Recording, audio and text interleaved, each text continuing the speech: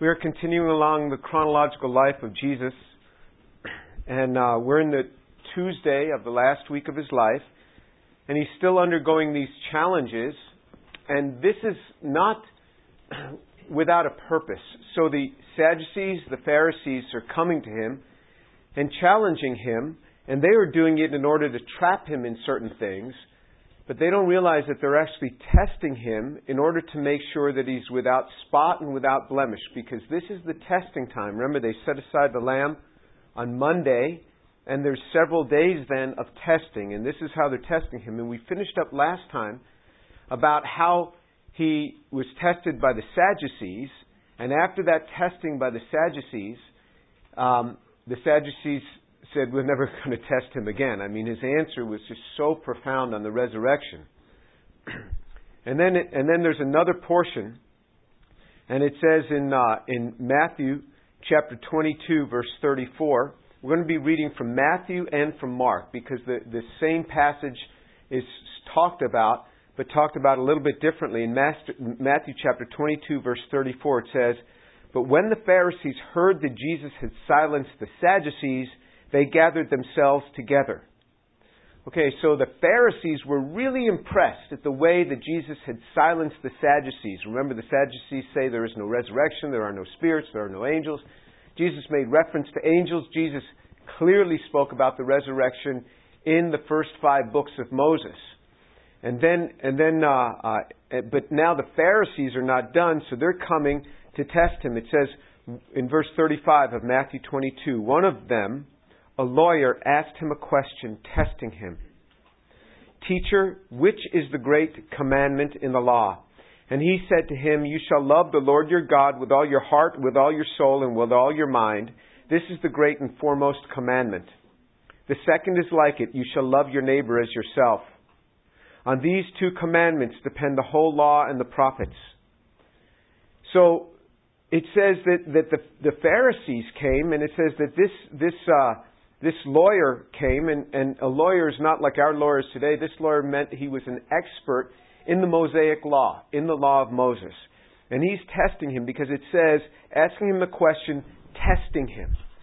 So His purpose is to test, does Jesus really know what He's talking about? He says, which is the great commandment in the law? And so now, and then Jesus speaks these couple of things, and He says, in verse 40, on these 2 commandments depend the whole law and the prophets. So all of the Tanakh, the Old Testament, depends on adherence to these 2 commandments. Everything is built upon the foundation of these 2. So let's turn to Mark chapter 12 and read the parallel chapter in Mark chapter 12. One of the scribes, this is in verse 28, Mark chapter 12, verse 28. One of the scribes came and heard Him arguing, and recognizing that He had answered them well, asked Him, "What commandment is the foremost of all?"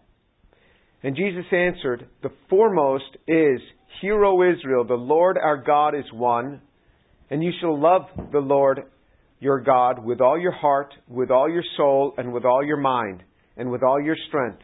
The second is like this. The second is this. You shall love your neighbor as yourself.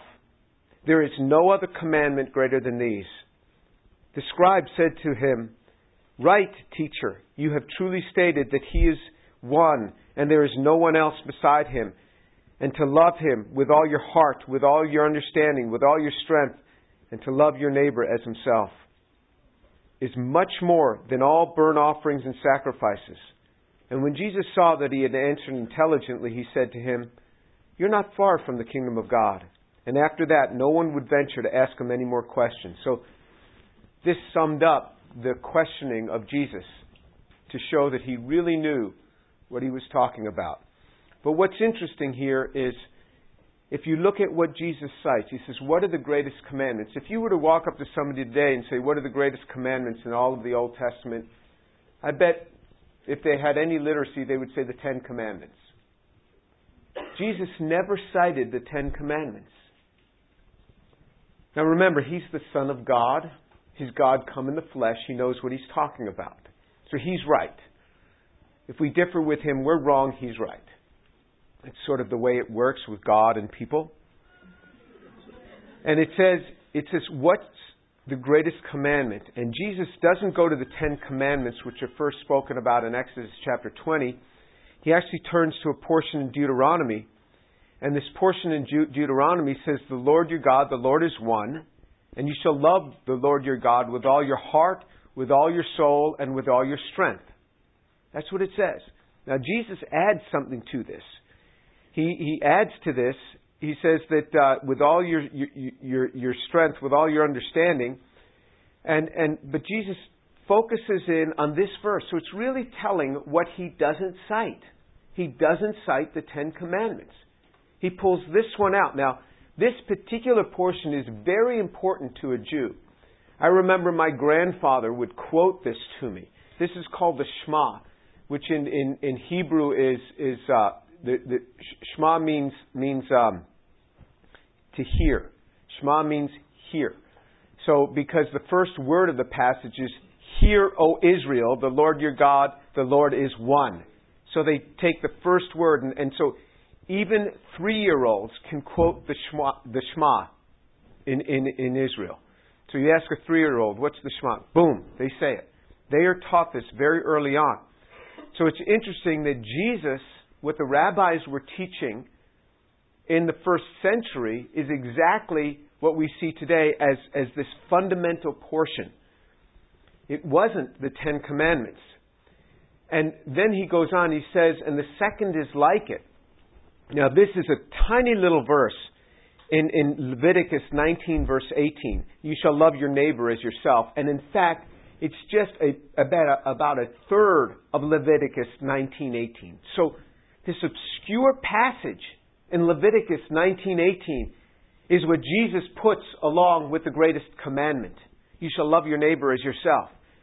There's some parts of a sentence, then it says, and you shall love your neighbor as yourself, and then the rest of the sentence. These few little words in Leviticus 19, again, really odd what Jesus would pull out. And it only says it once in the Old Testament. Both the Shema and this portion about loving your neighbor are not stated again. They're only listed once in the entire Old Testament. Now they're listed multiple times in the New Testament, but only once in the Old Testament. Really interesting what he seems to pull out. And if you think about it, so if we just look at the text here, this Pharisee, remember, Pharisees were ones who justified themselves based on their activity, based on what they did. I tithe, I do this, I fast 2 days a week. I mean, the typical Pharisaical things. Jesus says this, and this Pharisee, this lawyer, looks at him and he says, you are absolutely right.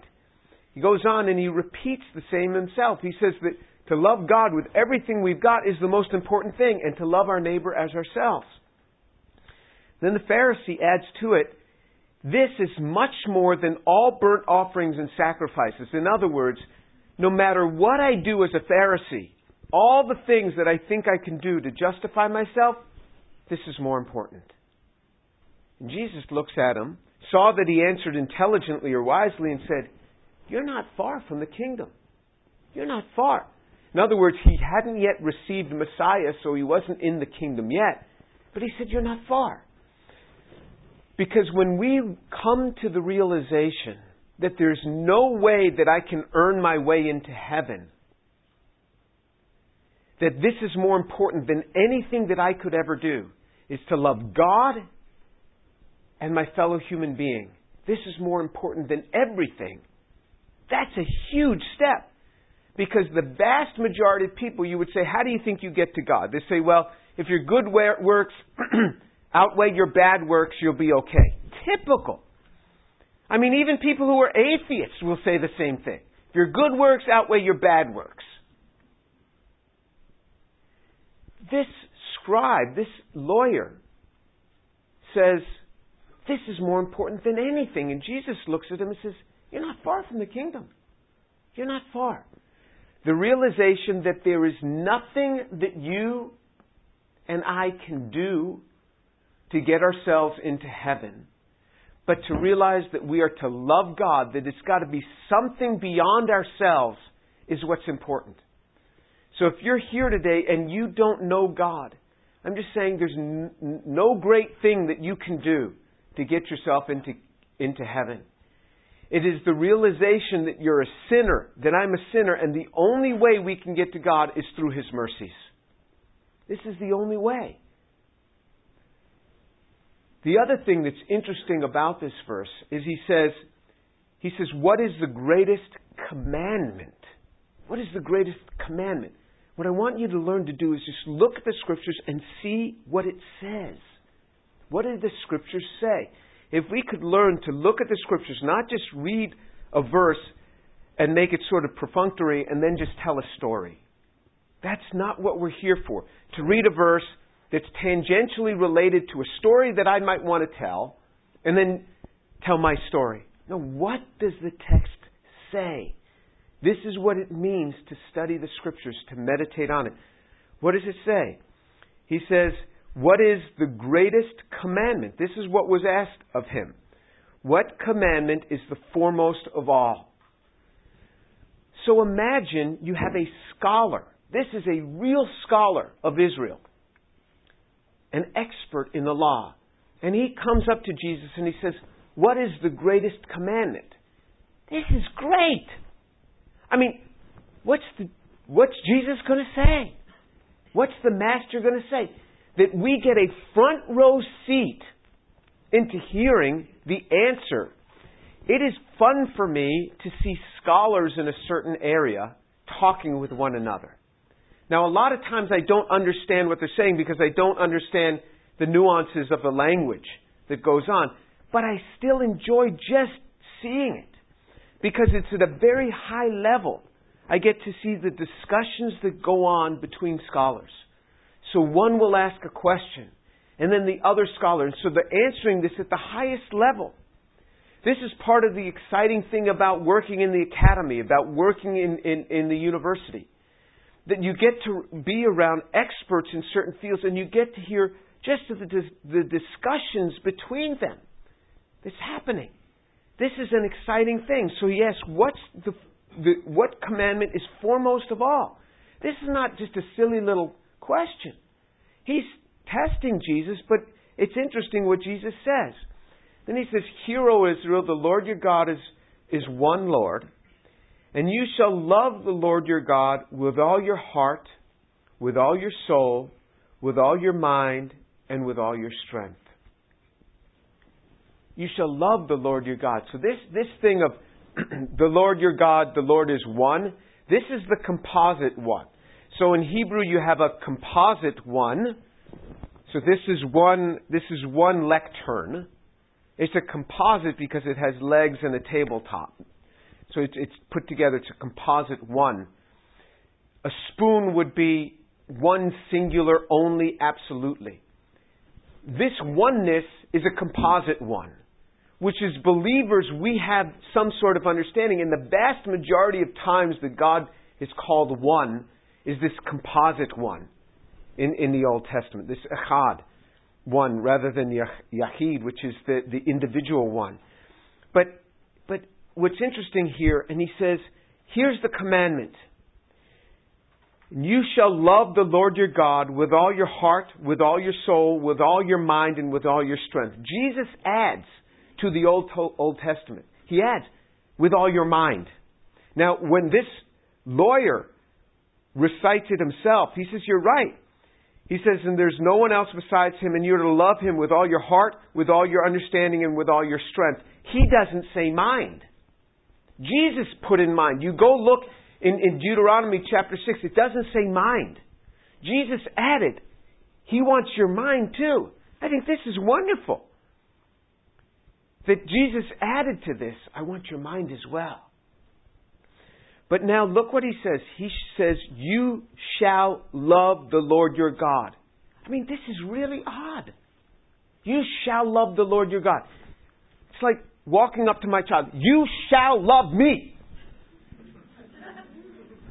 Huh? You shall love me. I mean, love is like the only thing that you can't command. It's the only thing you cannot command somebody to do is what He tells us to do. You see how odd this is? He could have gone back to the 10 Commandments. Thou shalt not kill. Okay, I won't kill anybody, all right? But He commands us to love Him. It's a really odd thing of all the things for Jesus to pick out. And then it doesn't stop there. He commands us, and you shall love your neighbor. If He had said, you play nice with your neighbor. Okay, I'll play nice. But you shall love? How do you command love? It's the only thing that cannot be commanded. There's nothing else. How do you command love? You can command submission. You can command that people give money. You can command all sorts of things. But how do you command love? Do you see how high level this is? This is really high level, and we just, that's neat. But, God has something so deep for us. Jesus knows exactly what He's doing. He commands us to love. How do you command somebody to love? Because love is not something that can just be commanded. You can't do it. Love is earned. Love is something that is earned. You earn love. This is what happens. Love is something that is earned. So you see somebody or somebody does something. Love is earned. What's going on here? And this is the conundrum here. Of all the things that He should have told us to do, command us, He says you've got to love. If you look at the 10 Commandments, 4 of the 10 deal with our relationship with God. 6 of the 10 deal with our relationship with other people. Embodied in these verses is the 10 Commandments are embodied in these verses. All of the law and the prophets, Jesus said, are embodied in these verses. It doesn't work. It's not going to work without this. It's not going to work. If you don't love God, none of the other commandment stuff is going to work. But then He goes in and He starts to talk to us about what this might mean. We're at Ephesians chapter 2, verse 4. But God, being rich in mercy because of His great love with which He loved us, even when we were dead in our transgressions, made us alive together with Christ. By grace you have been saved, and raised us up with Him, and seated us with Him in heavenly places in Christ Jesus, so that in the ages to come He might show the surpassing riches of His grace in kindness toward us in Christ Jesus. For grace you have been saved through faith, and that not of yourselves. It is a gift of God, not as a result of works, so that no one should boast. For we are His workmanship, created in Christ Jesus for good works, which God prepared beforehand so that we should walk in them. So when you look at this passage, it says that God has very much earned our love.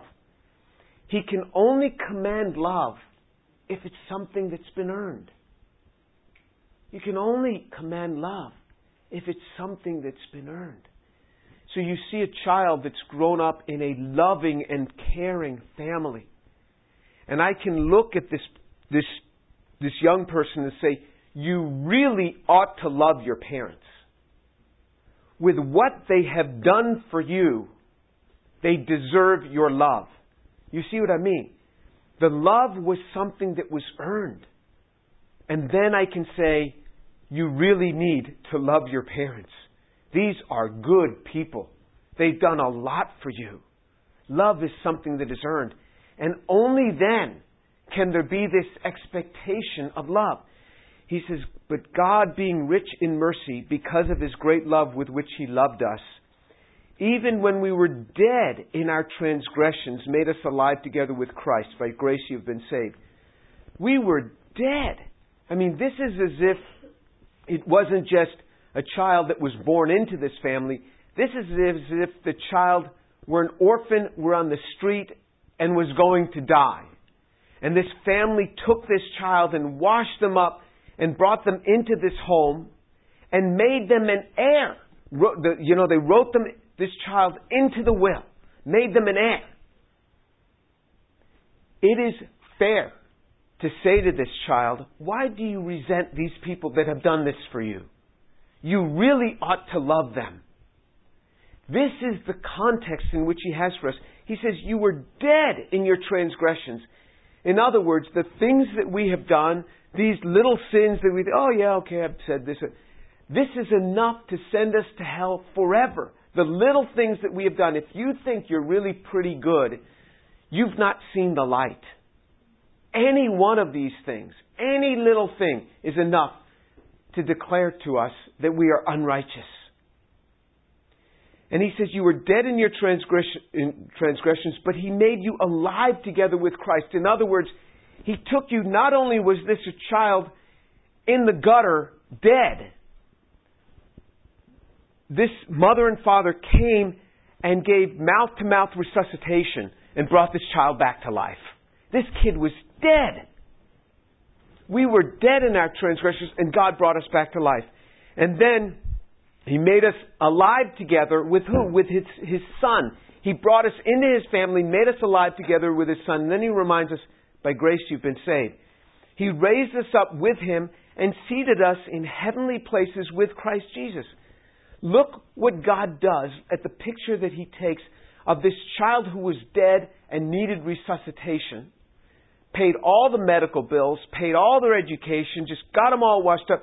Then He seated him in heavenly places next to their very own Son. This is the picture. On that basis, you can command love. This is something that you really ought to love. In fact, if this child doesn't love these parents, that child is disturbed and messed up. Only in that context can love be commanded. Because love is something that's earned. And God did this to demonstrate, it says, the surpassing riches of His grace and kindness toward us in Christ Jesus. God wanted to demonstrate to the world the surpassing greatness of His love.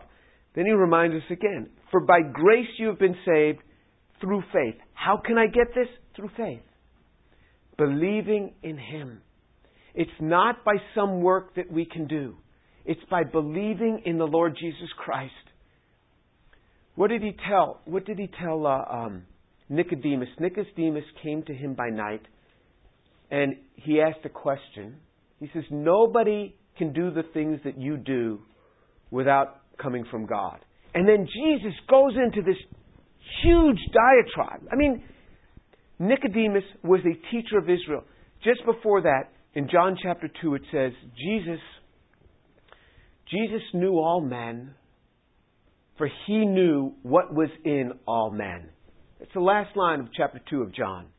The first line of chapter 3 is, and a man came to Him, a Pharisee named Nicodemus. Remember, in the original Bible, there are no chapters. There's no verse numbers, there's no chapters, this is written. Jesus knew what was in all men. He knew everything about men and what was in all men. And a man came to Him. He already knew what was in this man. He knew about him. And He said, and you're a teacher of Israel. Again, a very high-level conversation. You see conversations between Jesus and the highest level people in Israel. And then you see conversations between Jesus and Samaritan women. Women because they were inferior at the time. And Samaritans because they were vastly inferior at the time. And you see a conversation between them. And you watch the dialogue that He has with them. With this high-level dialogue, He goes in and He starts speaking and He says, just as Moses, he told Nicodemus, raised up the serpent in the wilderness, whoever looked at the serpent was saved. Can you imagine what it was like for Nicodemus to look at Jesus up on the cross? Remember, it was Nicodemus that went with Joseph of Arimathea and got Jesus down from the cross and buried Him. Nicodemus believed at that point. And Nicodemus believed when the Savior Himself was dead. Can you imagine believing when your Savior is dead? He wasn't yet resurrected. The Savior was dead and he believed. Because Jesus said, whoever looks on that shall be saved. It's a very simple thing. So there was the reference that Jesus is citing. He says that the Israelites had murmured against God and spoken against God, and so serpents were released upon them in the wilderness and were killing them. And he told Moses, okay, set something up. When people just look at that thing, they're going to be saved. It is a very simple thing. You look on Jesus and you accept Him as your Messiah and you can be saved. It is that simple. Based on faith, you can be saved. It is by faith you are saved. It is not a result of works. There's no work that you and I can do to deserve this love. And He showers it upon us, something that we absolutely do not deserve. He showers upon us. And He says, on this basis, you're to love Him. On this basis. And then the other thing is, you're to love your neighbor. You are to love your neighbor. You say, well, my neighbor certainly didn't earn my love. But what does He do? He starts with what God does for us. He reaches out to us. And He shows forth His love to us. While we were yet sinners, it says in Romans chapter 5, verse 8, He died for us. He says, now, my commandment to you is love your neighbor. Well, they haven't earned my love. Okay, well, you didn't earn my love either. But I still love you. We are to initiate love. We are to initiate love. And when you give to something and you pour your life into something, then you love it. I'll give you an example. I love this particular fellowship, this body of Christ, this church, however you want to name it. I love it. One of the reasons I love it is because I have given enormously to this since we moved to Houston more than 15 years ago. I've given my money, I've given my time, and it's given back to me many times over. They've taken care of my children. They've been there for us when we were sick, when we were in need. They were there for us. They taught my children how to sing. I never taught my children. I don't know how to teach my children how to. They taught my children how to sing. They put them through Awanas. They had all this, just the whole life, the body of Christ. I care about this place. I can't just say, oh, well, I think I'll just go to another place. I can't do that. I'm invested here. You see what I mean? When you pour your life into something, you don't leave it. I mean, there's something there. I can't just walk out on my family. I've got too much invested. I mean, I've just poured my life into them. I can't just walk out on them. When you care about something, when you give to something, it makes you love that something more. You do something for others, you will love them more. You will love them more. When you pour out yourself for another, it will cause you to love them more. This is the basic principle of the gospel. And then he goes through and he says at the end of this portion in Ephesians chapter 2 that we read, verse 10, for we are His workmanship created in Christ Jesus for good works. Remember, we don't get saved by good works, but He created us to do good works. Now love your neighbor. I am commanding you to love your neighbor. I'm commanding you to love your neighbor. You are created now for good works. For good works. This is profound, deep teaching that Jesus has given. He deserves our love. He has earned our love. So He can command the love. And then He commands us to love our neighbor. To give of ourselves for others. To the extent that you become invested in another, that is the extent to which you'll be able to love them. Let's pray.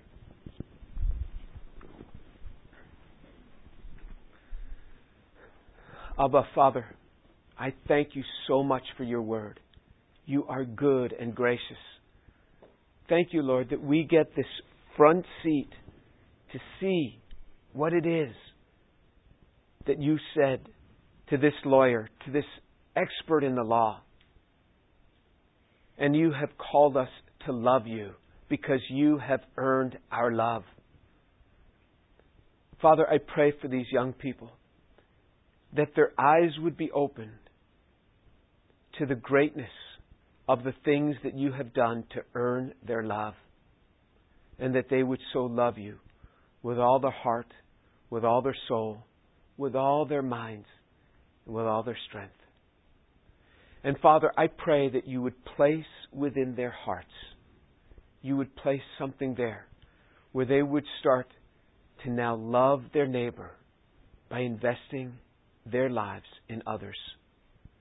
Father, I pray that you would so draw them close to Jesus that they would realize that they have been saved for good works to invest in others.